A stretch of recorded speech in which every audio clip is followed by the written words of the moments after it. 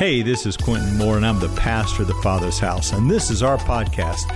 Thanks for joining us today. I hope the message inspires you, gives you faith, and lets you see that God is truly moving in your life. We hope you enjoy today's message. I always love Christmas. I love preaching about Christmas. I'm convinced that if you can recover the reality of what Christmas means, you can change your entire faith journey. And I mean that, man, you're looking good. You look really good. Good to see you. If you can change and recover this story that's become so familiar and so marketed and so, even people that aren't Christians celebrate Christmas. Did you know that? Even non-Christians celebrate this story. And if we could recover the truth of it, if we could recover the reality of it, I think we could probably change the world again. If you got your Bible, I'm going to go to Isaiah chapter 9, read two verses right there, and they're familiar to you. Isaiah chapter 9, verse 6 and 7. I think we get them on the screen. For unto us a child is born, unto us a son is given. And the government will be upon his shoulder, and his name will be called Wonderful, Counselor, Mighty God, Everlasting Father, Prince of Peace. Of the increase of his government and peace there will be no end. Say, there will be no end. Wow. And he will reign on David's throne and over his kingdom, establishing and upholding it with justice and righteousness from this time forward and forever. And the zeal of the Lord Almighty will accomplish this. The word of the Lord. Stand with me this morning. I'm going to read out of the Gospel of Luke. I'm going to read from the second chapter of Luke. I'm going to read several verses here, about 10 or 11 verses. Verse 1, and it came to pass in those days that a decree went out from Caesar Augustus that all the world should be registered. This census first took place while Quirinius was the governor of Syria. So all went to be registered, everyone to his own city. Joseph also went up from Galilee out of the city of Nazareth into Judea to the city of David, which is called Bethlehem, because he was of the house and the lineage of David, to be registered with Mary, his betrothed wife, who was with child. So it was that while they were there, the days were completed for her to be delivered. And she brought forth her firstborn son and wrapped him in swaddling clothes and laid him in the manger, because there was no room for them in the inn. Now there were in the same country shepherds living out in the fields, keeping watch over their flock by night. And behold, an angel of the Lord stood before them, and the glory of the Lord shone around them, and they were greatly afraid. Then the angel said to them, do not be afraid, for behold, I bring you good tidings of great joy, which will be to all people. For there is born to you this day in the city of David a Savior, who is Christ the Lord. And this will be the sign to you. You will find a babe wrapped in swaddling clothes, lying in a manger. And suddenly there was with the angel a multitude of heavenly hosts praising God and saying, glory to God in the highest, and on earth peace, goodwill towards men. Father, I pray this morning that our hearts would be so open afresh that, Lord, we would almost forget what we're familiar with, and that we would allow you to re-imprint upon our hearts the reality of the incarnation and the birth of your Son into this world and into our hearts. In Jesus' name, amen. You may be seated. Again, everybody knows this story, and everybody has seen these scenes played out in front of them. We've dressed our children up. We just have all these scenes everywhere. And the interesting thing is that everybody always has a side to a story. I think I continually learn this lesson over and over again, right? One of my grandchildren run up to me and they say, well, and they tell me he pushed, he shoved, whatever, right? But you never want to bite on that first thought, because there's always another side to this story. I mean, this one doesn't tell you what they did before that one. So you never want to bite on that first part of the story, because there's always more to that story than that post, that Instagram, that Twitter. There's always more to the story than that little snapshot that comes to you, that little scene. There's always more to that. You can't judge everything by that scene. Annie She'll be sitting in the living room with me, and there'll be a scene that comes on, and it may be too manly or shooting up. And she'll leave the whole movie, miss the whole great stuff. She won't watch Yellowstone with me at all. I mean, she will not watch it because there's a scene or two there. And I keep saying, honey, you're missing the best part, because the scene that is just a part. You never want to evaluate your life based on one scene of your life, right? I mean, Joseph's story is a great picture. He gets thrown in a pit, then he gets thrown in the prison. But if you stop watching at the pit and the prison, you'll forget and won't see that he went to the palace so that he could prepare for the children of Israel to come, right? You don't want to think you know David if you've met him in the sheep pasture. You don't want to think you've met David if you see him killing Goliath or a bear. You want to wait till you see David when he's singing the Psalms. The Christmas is the same way. People have a picture of the manger, but that's just one scene. They have a picture of this donkey ride, and they have this picture of shepherds in swaddling clothes, and they're pretty scenes, but they're just one scene. My most favorite story and my most favorite scene is this scene of this angel and then the multitude of hosts. The best part of the whole thing for me is heaven filled with the host of heaven saying, glory to God on the highest, and on earth peace to those upon whom my favor rests. Peace, the announcement from heaven, the breaking news in the midst of a broken world. We in a broken world need some breaking news, and we need to hear it from on high. We don't need to hear it from on low. We need new news that comes that says, peace to you, upon whom my favor. I'm convinced that until you know that you are the favored of God, you'll never be able to tune in to the breaking news. If you think that God's still after you, or you've been shaped and molded to believe that God's an accountant or a judge, you'll never be able to hear the voice from on high. Only those who understand they are favored. Look at your neighbor and say, I am favored. Until you understand that you're favored, you'll never be able to tune in to, have ears to hear the good news that God wants to do you good and not do you harm, that he wants to bring you peace. The scenes of this story. He didn't stay in the manger. He didn't stay in the carpenter shop. He didn't stay in the wilderness. He didn't just keep itinerating and doing miracles and teaching. He faced Herod and Pilate and the Pharisees, but that's not all. He confronted demons. He confronted leprosy. He overturned tables. Some people followed and some people didn't. He didn't stay on the cross. He didn't stay on the tomb. I mean, if you don't follow this through, you'll never understand that he sits in your heart. You'll never understand that the announcement of the child of God that was born in Bethlehem, the Prince of Peace that came to establish a government of which there would be no end, that king lives and reigns in the heart of those that accept him. He went to the upper room, but he didn't stay in the upper room. He went to Galilee, but he didn't stay in Galilee. He's seated on a throne in heaven and seated on a throne of your heart all at the same time. You have to be able to imagine these scenes that go on. Some of you ought to be celebrating because the scene or the season of your life that you're in right now is not the final scene. Some of you need to be shouting because this snapshot of my life is not a full picture of who I am. If you walk into Annie and I's home, you're going to find pictures hanging on the wall. Very few of them came from Hobby Lobby. I go to people's houses and they look like they bought that wall from Hobby Lobby. And it's beautiful. You walk into our house and it's a picture of her and of me and of this kid when we had that kid and that kid when we had this kid. And the whole big wall's filled with the picture from 1992 to 2022. I'm here to tell you that the pictures that hang in our home are not of Hobby Lobby, because I don't really care whether you like this matching with this. The story of our life, our home, is a story of our family. And the older we get, the more I want to tell the grandchildren the snapshots and the scenes of their grandmother and I, and how God has moved in our lives to bring us to this point. To tell them how we came to Christ, heard from Christ, and were moved from here to here to here to here. And our home tells that story. Hanging in our home, if there's any pictures, and there are some, they came from you. If you turn them over and read on the back of them, they came from Anita in 1993. If you pick up a cup, on the bottom of it, it says, somebody handed this on my birthday. You see, everything in our lives should tell the story of His story and how they've interrelated into our lives. Our refrigerator is better than the Louvre in Paris. You didn't get it.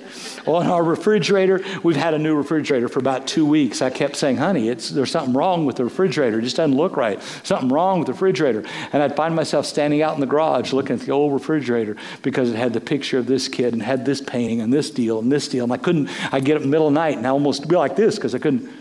But now that refrigerator is beginning to be a work of art.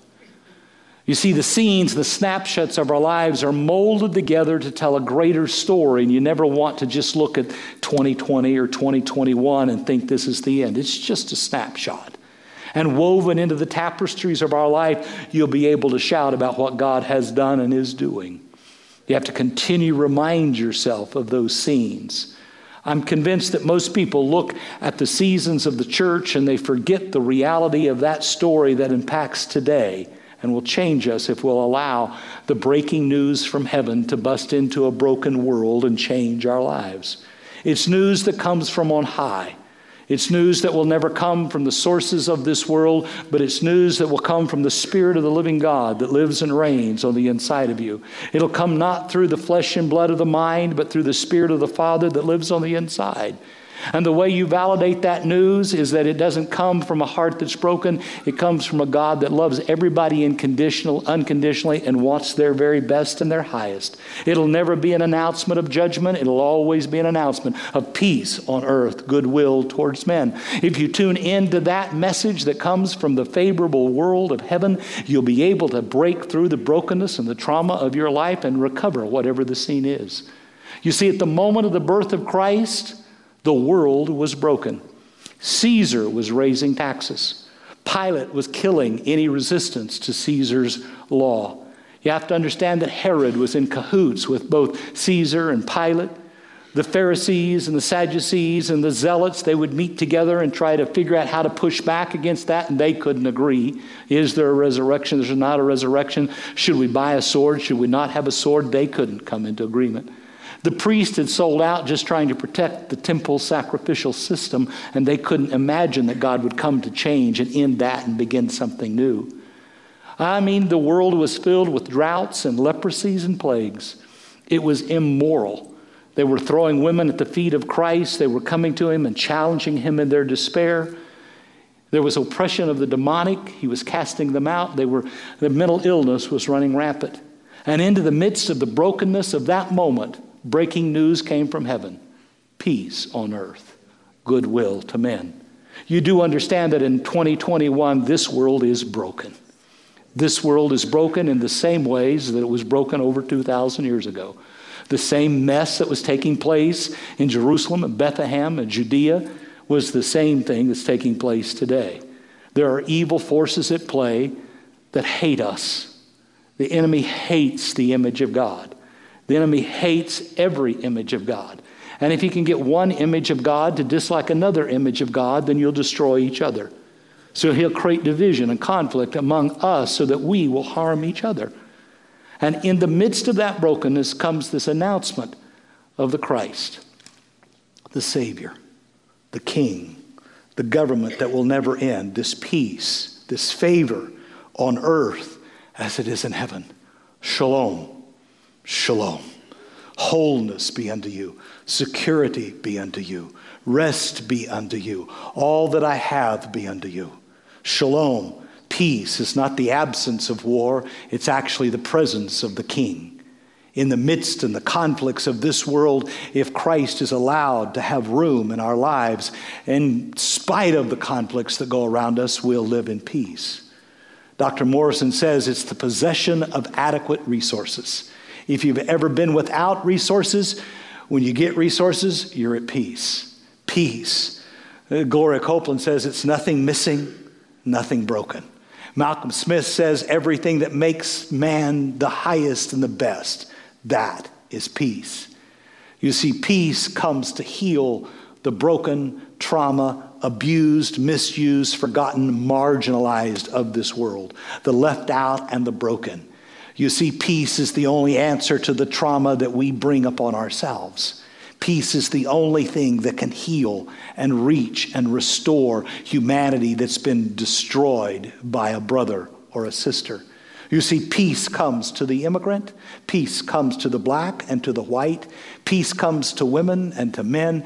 Peace comes into the people that we've forgotten. Peace comes to those people who we pass laws to protect ourselves against. Peace comes right into their lives to restore them back into the image of God. It is us that get caught up in the perils and the disgusting comparisons of this world in the midst of God breaking into our life to bring peace to people that you don't like, to bring peace to people that we've dismissed, to bring peace to people that we have forgotten. You see, once we understand that God comes to bring peace, then we understand that he doesn't just give peace to the people that have... You ever heard of double trauma? Double trauma. So here's somebody that has been, they've been abused. There's trauma. But if they get angry and react to that and hurt somebody else, that's double trauma. Not only have they got trauma, but now they have trauma. Most of the time we react to the misuses that we've experienced by misusing somebody else, and now we got double the trouble because we didn't know how to stay at peace and love our enemies even as we love ourselves. So we have a world that's in conflict with each other. We have a world that's fighting and vying. And into that Roman culture comes this Christ. Just a few miles south of Jerusalem, Jerusalem, the city of peace. In the city of bread comes Jesus, just south of the city of peace. And he comes, and the announcements from heaven is that this man comes to bring peace. Acts chapter 10:36 says he went about preaching peace to everyone, to the Jew and to the Gentiles, to the inside, to the outside, to the enemies and to the foes. He comes preaching peace to everybody. It say he preached peace far and near. And then Paul says he himself is our peace.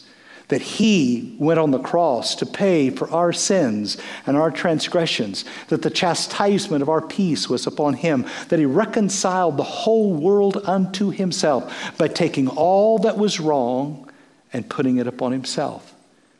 And that to us who do not deserve to be at peace with God are suddenly at peace with God because he's going to pay the price on Calvary so that we can cry, Abba, Father. Peace. The presence of God that comes into our lives. The peace, the presence of God that comes into our trauma. If you've ever, come on, we're fairly simple people, right? We got up this morning and we were either sad, or we were mad, or we were happy. And we judge our days. This was a good day because today I wasn't as sad as I was yesterday, or I'm not quite as mad as I was the day before, or I'm happy. And the truth of the matter is that we're far more complex than those three feelings. Sometimes I'm anxious. Sometimes I'm excited. They're not the same. Sometimes I'm anxious, but I'm not really worried. I'm just concerned. Sometimes I'm completely overwhelmed. Sometimes I'm just comfortable, right? I'm not overexcited. See, we're far more complex, but most of the time we reduce our emotions. And could I just tell you that we are emotional people, not nearly as intellectual as we like to think we are. We'd like to think that we can weigh out every situation and respond according to how the facts are presented. But generally, we respond to however we are feeling emotionally at that moment, right? We're really not angry with him or with her, but that's how we feel today. So it doesn't matter whether they said hello or whether they said goodbye. We just respond out of the feeling and the emotion. Did you know Jesus will come into the midst of your emotions? He'll come into the midst of that chaos and that confusion of their emotions, and he'll begin to restore that brokenhearted. He'll come to pull apart those feelings so that you can understand. If you can become aware of his presence in the midst of passing emotions, you can experience the healing of God to those things.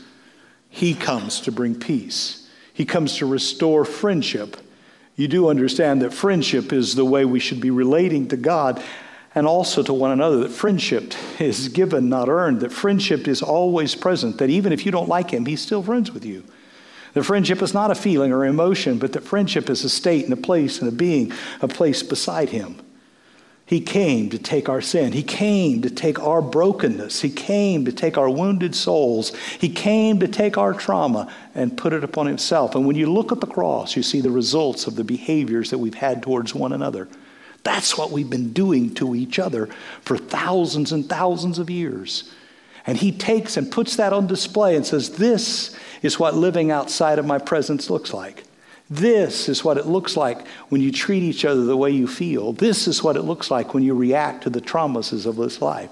And he takes our brokenness and he breaks it. He takes our brokenness into his own life. When he got through debating with the Pharisees and the Sadducees and trying to calm the zealots down, when he got through with reading the scriptures to them in the temple and trying to explain to them that he was the one who was to come, when he could no longer talk to them intellectually, he finally surrendered himself and said, I'll make peace with you, not by destroying you, but by dying for you. Do you understand how powerful it is that the Prince of Peace establishes peace and reconciles us to himself by surrendering to us and by allowing... All of this comes from glory to God on the highest, on earth, peace upon whom my favor rests. All of it begins with this scene that his intent and his purpose for coming to us was to manifest to us his love for us in such a way that it brings peace to our troubled souls. Christmas is a time when we should remember to make room for this Prince that comes to make peace with us. Peace. He became sin that we could become right with him. Right. Am I right with you? That righteousness, to be in right standing with someone. Listen, Annie and I have known each other 47, going on 48 years. We've been married this year 45 years. 45 years. Man. Did you know we are right with one another? We are right with one another. Doesn't mean we always like one another. I mean, some days are good and some days are... In fact, there's been seasons I'm not sure she could stand the sight of me, right? But just because we didn't like each other doesn't mean we're not right. Just because we disagree with one another doesn't mean we're not right.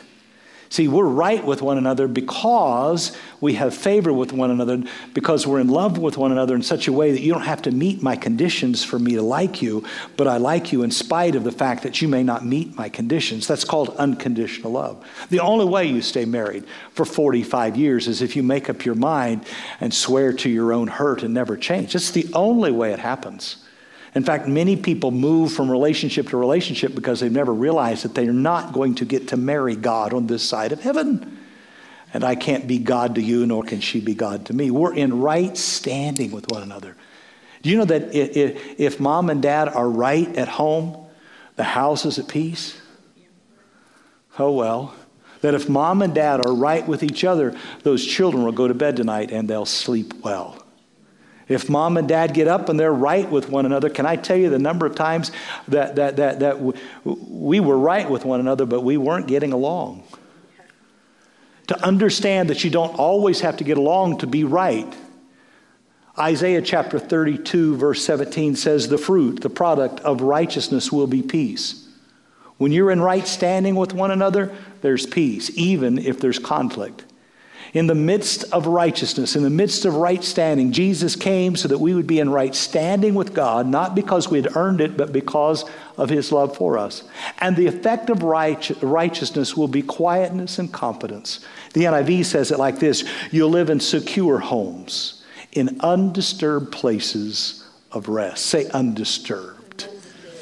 Over the last several years, I've come to realize we need to live undisturbed by the disturbing things of this world. We need to be able to live in the midst of a broken world who has received the breaking news that God is at hand. Listen, a couple of months ago, I was on anybody ever been in a beach that was so... I was on a beach that was white, and the water was so clear, it was blue, and the breezes were blowing the palm. Everybody, if you've never been there, I'm going to pray that you get to go there.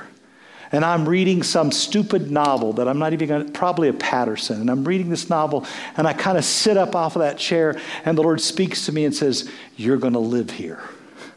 And I'm thinking, what about Ann? Because I know she ain't leaving them 11 grandkids. She's prayed them all back home, and she ain't leaving. And I'm thinking, wow, this is, whoa. I love Kansas, but right? And so I shake it off as like it was a taco, and I shake it off. And I get up and I walk out into that lagoon, and that water's here, and it's just blowing, and I turn around and look at the palm trees. The Lord says, you're going to live here. And I'm thinking, what is this? What about Ann? I go back, and have you ever taken a nap on the beach? If you've never taken a nap, you need to learn how to take naps on beaches. It's just, people always ask me, what do you do when you go there? Nothing.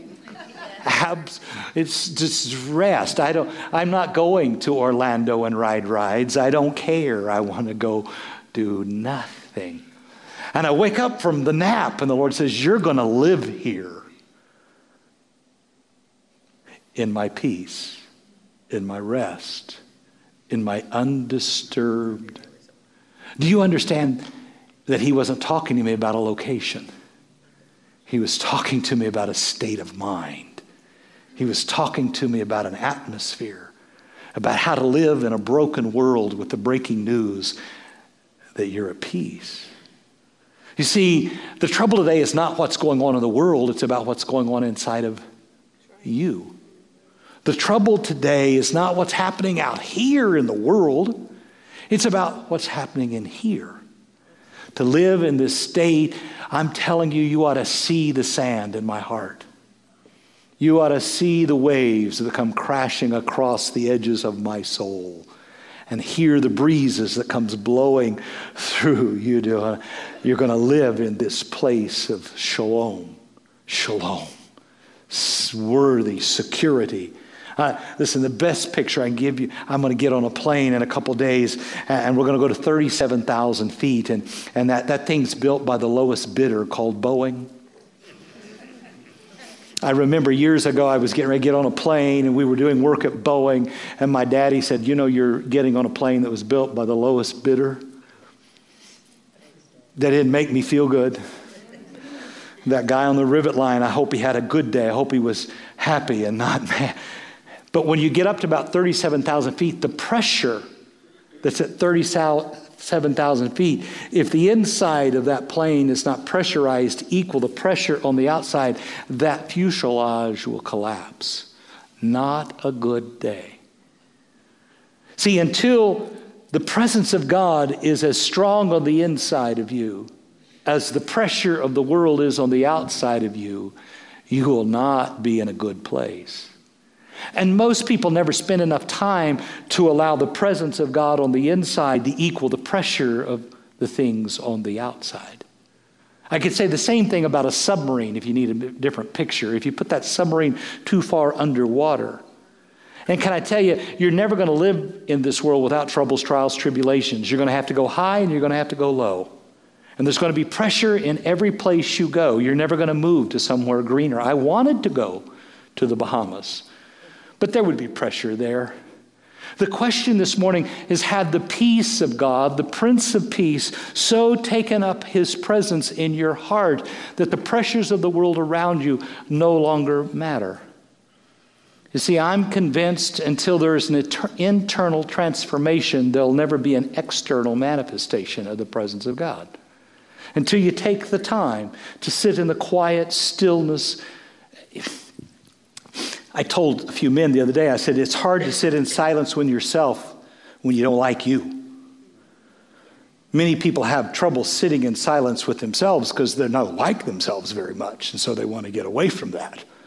But until you can sit in silence with yourself and with the one that's come for you, there can never be an internal transformation. And if you continue to see a manifestation of the emotions that run this world through the life of yourself or other people, the answer begins with the internal silence of sitting in the night and hearing the angels say, "Peace to you." You see, contemplation, contemplative prayer, meditation is the source, the means by which you sit in silence with a God who can then begin to go through those traumatic experiences and break through those disappointments and those false expectations and begin to settle you into the reality that you are highly favored. And you can live in peace with God and with yourself. And you can begin to assimilate those things that have happened. But most of the time, have you ever been distracted while you were trying to pray? Just me, huh? Have you ever just tried to sit silently with God and all you could remember was the next load of laundry that you need? Or that you'd forgotten to take the trash down and you know it's overflowing. Or that phone call. You ever just tried to sit in silence for 5 minutes? This is why most Pentecostals can't be still. Because if they shut up, they're distracted. You do understand silence is the language of heaven. Sorry. Silence is the language of heaven. No one's else been distracted. I sit down and try to be quiet and I get distracted. Have you ever watched children under the age of 10? Let me tell you, I realize that emotional sciences just begin to understand that we're ADD. Can I tell you, at 5, we were all ADD. Squirrel. I mean, my grandchildren, I am their number one toy sometimes. As long as you've taken away the iPhone, Pops is pretty popular. But if the iPhone... Never been distracted? You ever feel bad that you couldn't seem to focus and so you just quit? Because you had... Interesting thing about distractions. Children, my grandchildren get distracted all the time, but they always come back to Pops. It's interesting. They run off and then pretty soon they're right here and they want a cookie or something, whatever. I mean, when they want something, they're right back here. Distractions. You ever felt ashamed because of your distractions, particularly in your relationship with God? And then it dawned on me. With every distraction, there's the opportunity to return. And the joy of returning. I mean, listen, the prodigal son got distracted by what was over there, but when he got undistracted, guess who was waiting? Father's always waiting. See, religion wants you to focus on the stupidity of your own distraction, but God wants you to recognize He's just waiting for your return. So if you're in prayer and you keep getting distracted, quit beating yourself up because you get distracted. Just enjoy the return. And so sometimes I get to enjoy the return 30 times in 5 minutes. But I've learned to couch it in a different way. The enemy wants to point out how distracted I am, but the Holy Spirit wants to point out how attentive He is to my return. See, don't stop attempting to sit in silence. Enjoy the distractions, enjoy the return. But it's because if you can focus on sitting in His presence, His peace will so overwhelm you. And when His peace overwhelms you and that contemplation becomes your reaction to the brokenness of the world rather than your anger. You see, what's really happening is people are responding to this outside by sharing their opinions. And can I tell you your opinion? So what's going on out there doesn't matter. What matters is whether or not the Prince of Peace has taken up such residence on the inside of you that it's making you as you should be-ness. See, in those silent moments with God, I recognize the Quintin should be-ness. And I see glimpses of how Quintin should be. And maybe sometimes I even am. But I promise you that someday all of that should-be-ness that He intended will happen, but now it's kind of like playing. Peace is that seeing the potential that this scene of my life is not the final scene, that He's moving through the scenes of my life and He's going to fully mold me and shape me. And the peace that comes and the knowledge that He's working inside of me. In spite of my distracted nature. Isaiah goes on to say that my kindness and my peace will never be removed. Do you understand that this peace that was announced, that was prophesied by Isaiah, will never be taken away? You can never disturb God in such a way that He removes you from His presence. He is always in your life to reveal His peace, His kindness, and His goodness to you. That peace is irreversible. And then when I read that scripture that says, great shall be the peace of my children. Then I realize all this effort, this pain, this distraction, this soul searching that has gone on in my life, that as I come and rise to wherever I may think I'm at, that this peace that I get glimpses of and maybe allow to shape me, that I can transfer that to my children. Great will be the peace of your children. Listen, we've run a child care center here for 26 years. I've watched therapists and counselors and people come in and out of here, and they come and they do this, and I've sat in on trainings trying to help that child, and I'm standing in the background going, if you don't help mom, you'll never help her. If you don't help dad, you'll never help him. Because I watch them walk in here, and I watch them walk out, and the parents have transmitted the very emotion. And you see, transferred trauma will just increase generationally. I'm not a big one about generational curses, but I do understand that you can transfer anger from one generation to another. You can transfer trauma to one generation to the other. So if you don't, in your generation, sit in the stillness of God and let God bring you healing in the midst of your brokenness, you will transfer that on to your next children. And can I tell you something? I don't care how many counselors or educated people they bring in here, they'll never resolve that until that generational reality is broken by the announcement that God is the Prince of Peace and He comes to give us peace. We've ordered a new one, by the way. Just isn't here yet. It's somewhere on a boat outside of LA being shipped from China. And we need to pray that the supply source, never mind, sorry. Squirrel, distraction. Right? We transfer the peace that we've obtained to the next generation called our children. It's irreversible and it's transmittable. And the angel said, peace be unto you. And right before He went to the cross, He said, my peace. Not as the world gives, but my peace I give to you. The peace that the Christ must have had to die on a cross. The peace that He must have had to endure the rejection of the world. The peace that must have been in Him as He received the broken traumas of the world and generations and yet remained at peace with the Father. He said, my peace, not as the world gives, do I give unto you. John 14. And then these two words that have encouraged me for 40 years. My peace, not as the world gives, do I give unto you. Let not your heart, let not your emotions, let not your feelings disturb you. Do you understand that it is your choice today to receive the peace that God has offered or to reject it? It is your choice. And that choice is empowered if you live in a community that says His peace is for you. That the deeper your relationships go with others who are walking in that peace, the easier it will be for you to receive that peace into your life. In fact, one translation says, stop allowing yourself to be agitated.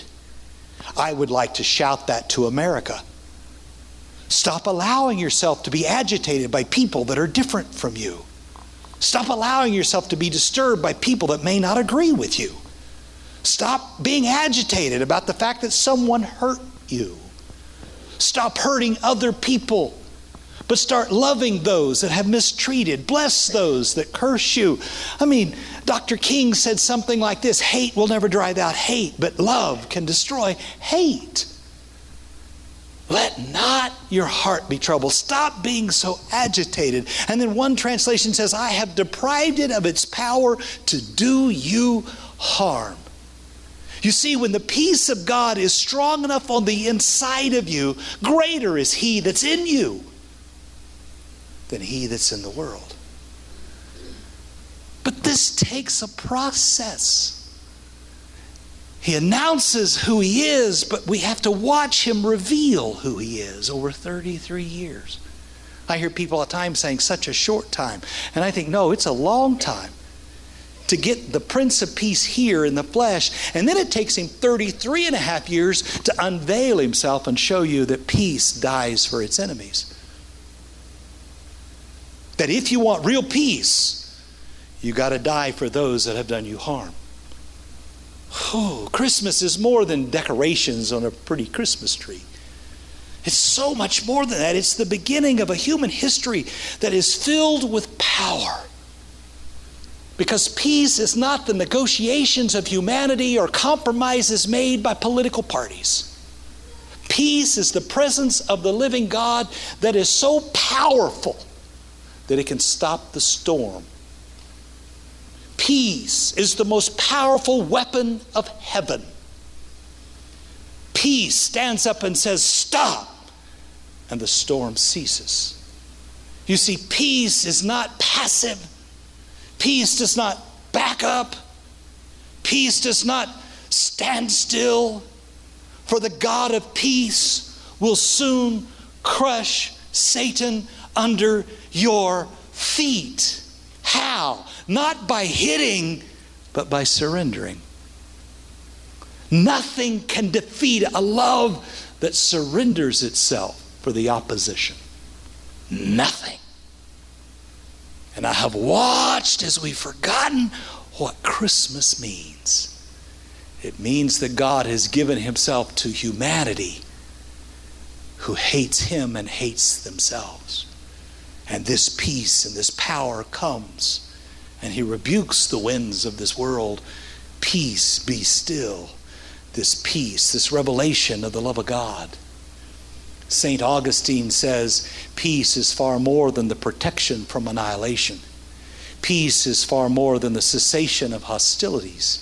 Peace is more than a state of mind or the tranquility on a countryside. Peace is a commitment to a way of life which precludes war and poverty, slavery, prejudice, or fear. Peace is never passive. It always pursues his presence. Peace is action. Peace is the fruit of the love of God. Peace be unto you, upon whom my favor rests. Peace will change a broken world.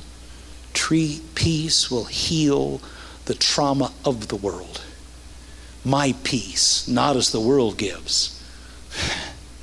My peace I give to you, and no one can take it away.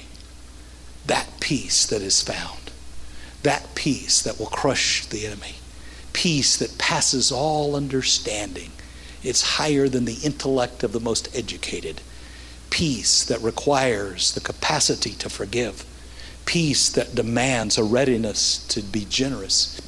Peace that requires the attentiveness to the vulnerable and to the unproductive. Peace that calls for humility in the face of exaltation. Peace that desires to be last in a culture that demands to be first. See, this is the peace of the kingdom of heaven that will have no end, that we pray be done on earth as it is in heaven. You see, in the world there is no forgiveness. In the world there is no generosity or humility or willingness to surrender one's right.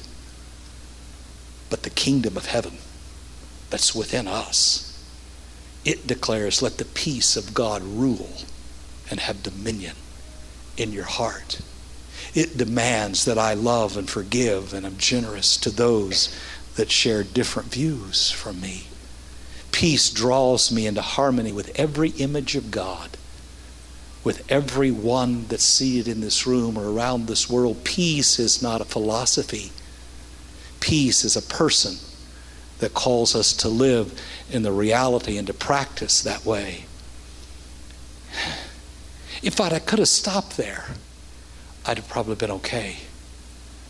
But then in John 20, he comes back to the upper room, he follows them to Galilee, and he looks at them and says, peace be unto you. As the Father sent me,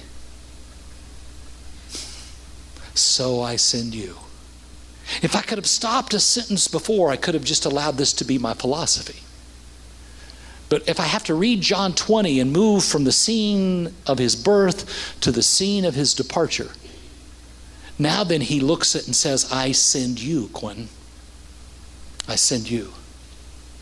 Blessed are the peacemakers, for they shall be called the sons of God.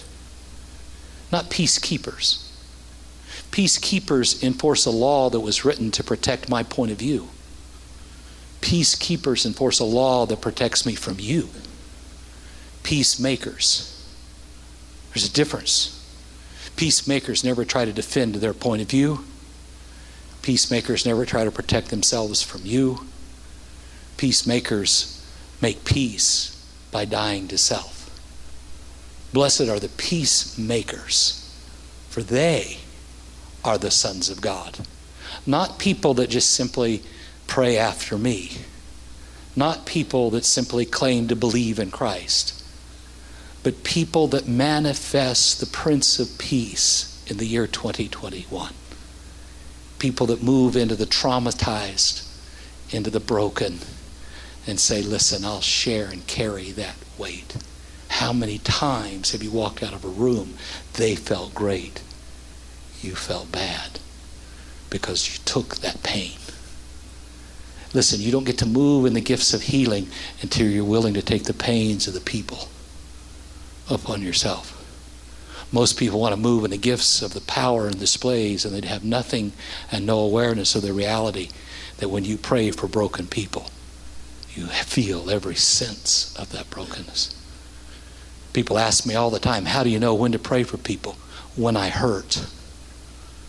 It's that simple. When I hurt. Because I suffer with those who suffer and I rejoice with those who rejoice. There's no way to move in the presence of the Spirit and not feel the pains of the outcasts, the downcast, the broken and the marginalized. Peace on earth. And he left. Listen, the Prince of Peace that announced by angels of his coming left. You and you and you. He left you. He left me. When the philosophy becomes a practice, suddenly you'll catch yourself in mid-sentence. I don't think that's bringing peace. I've caught myself responding to an email and went, that's not peace. I've literally nearly stopped posting on Facebook because it's not peace. Suddenly you'll find yourself recognizing that that doesn't make peace. And if it doesn't make peace, I can't live there. Can I just tell you, there's so much of the world that I cannot engage in. I have found that there's very little in the world that I can engage in because I have to live on the shores of peace with the waves and the wind. Because guarding the peace on the inside. He said, if you think on these things, the God of peace will guard your heart and your mind. Peace on earth, upon whom my favor rests. Can you feel that peace? Peace is powerful. That peace will guard you. That peace will be transferable to our children from generation to generation to generation. That peace is never passive. It calls you to action. Make even your enemies be at peace with you. I'll keep him in perfect peace whose mind is stayed on him. I find myself today unwilling to move into those areas of thinking that I once did because it's not very peaceful. Whose ever house you enter into. I've done this. When you enter into a house, just release the peace of God to it. I've walked out many times and it came back. But sometimes it stays. You do understand that we can change the geography and the topography of the world by just taking peace into that area and just letting it be. Peace on earth, in your house, in my house, in that school, in that place. If there's an inner transformation, there'll be an external manifestation of the peace. Blessed are the peacemakers, for they shall be called the sons of God. I was looking for a way to show this to you in picture form. And I love history. And I remembered a story of World War I, 1914, Christmas Eve.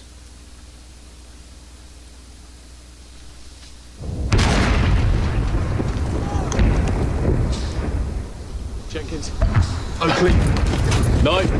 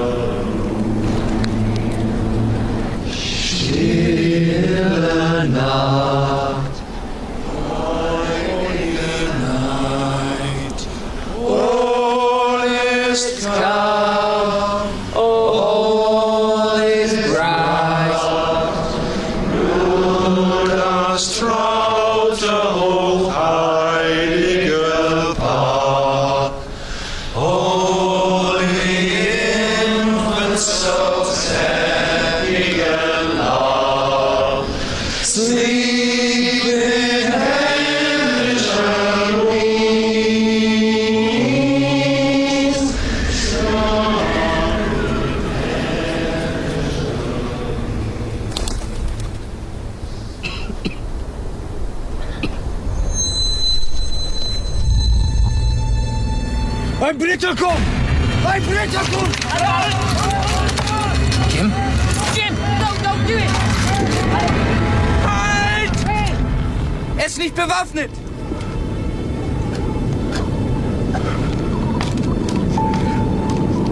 Nein, Otto! Jim!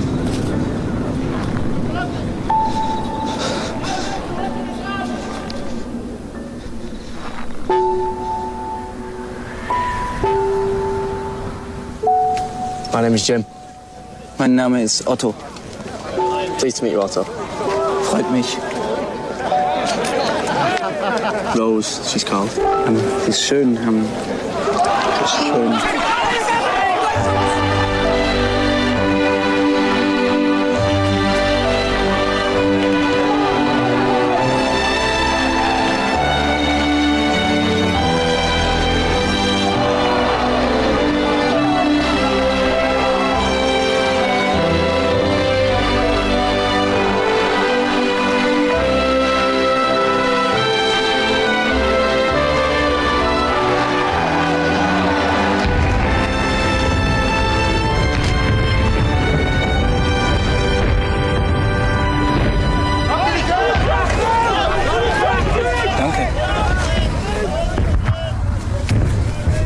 Christmas.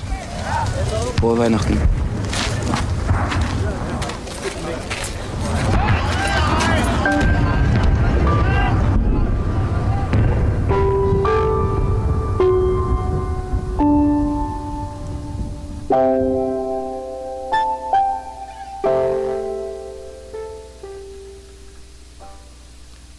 Lord, make me an instrument. Lord, make me an instrument of your peace. Where there's hatred, let me sow love. Where there's injury, let me sow pardon.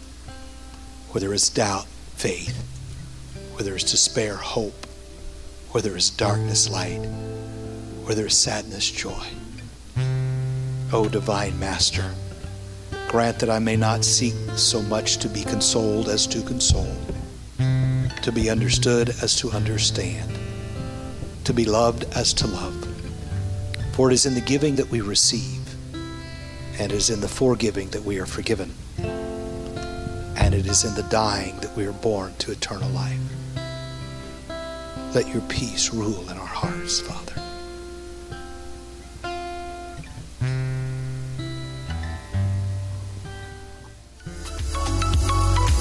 Hey, I hope the message truly inspired you today. If it did, do a couple things for me. Subscribe to our show, and it'll just drop right into your feed, and you can stay current with all that we're doing. The second thing is if you've been impacted by this ministry, you can click the link right there in front of you, and you can become one of our givers, and that'll help us to keep spreading the gospel and the good news around the world. Everyone needs to hear the good news right now, maybe more than any other time. So God bless, and I'll see you next time.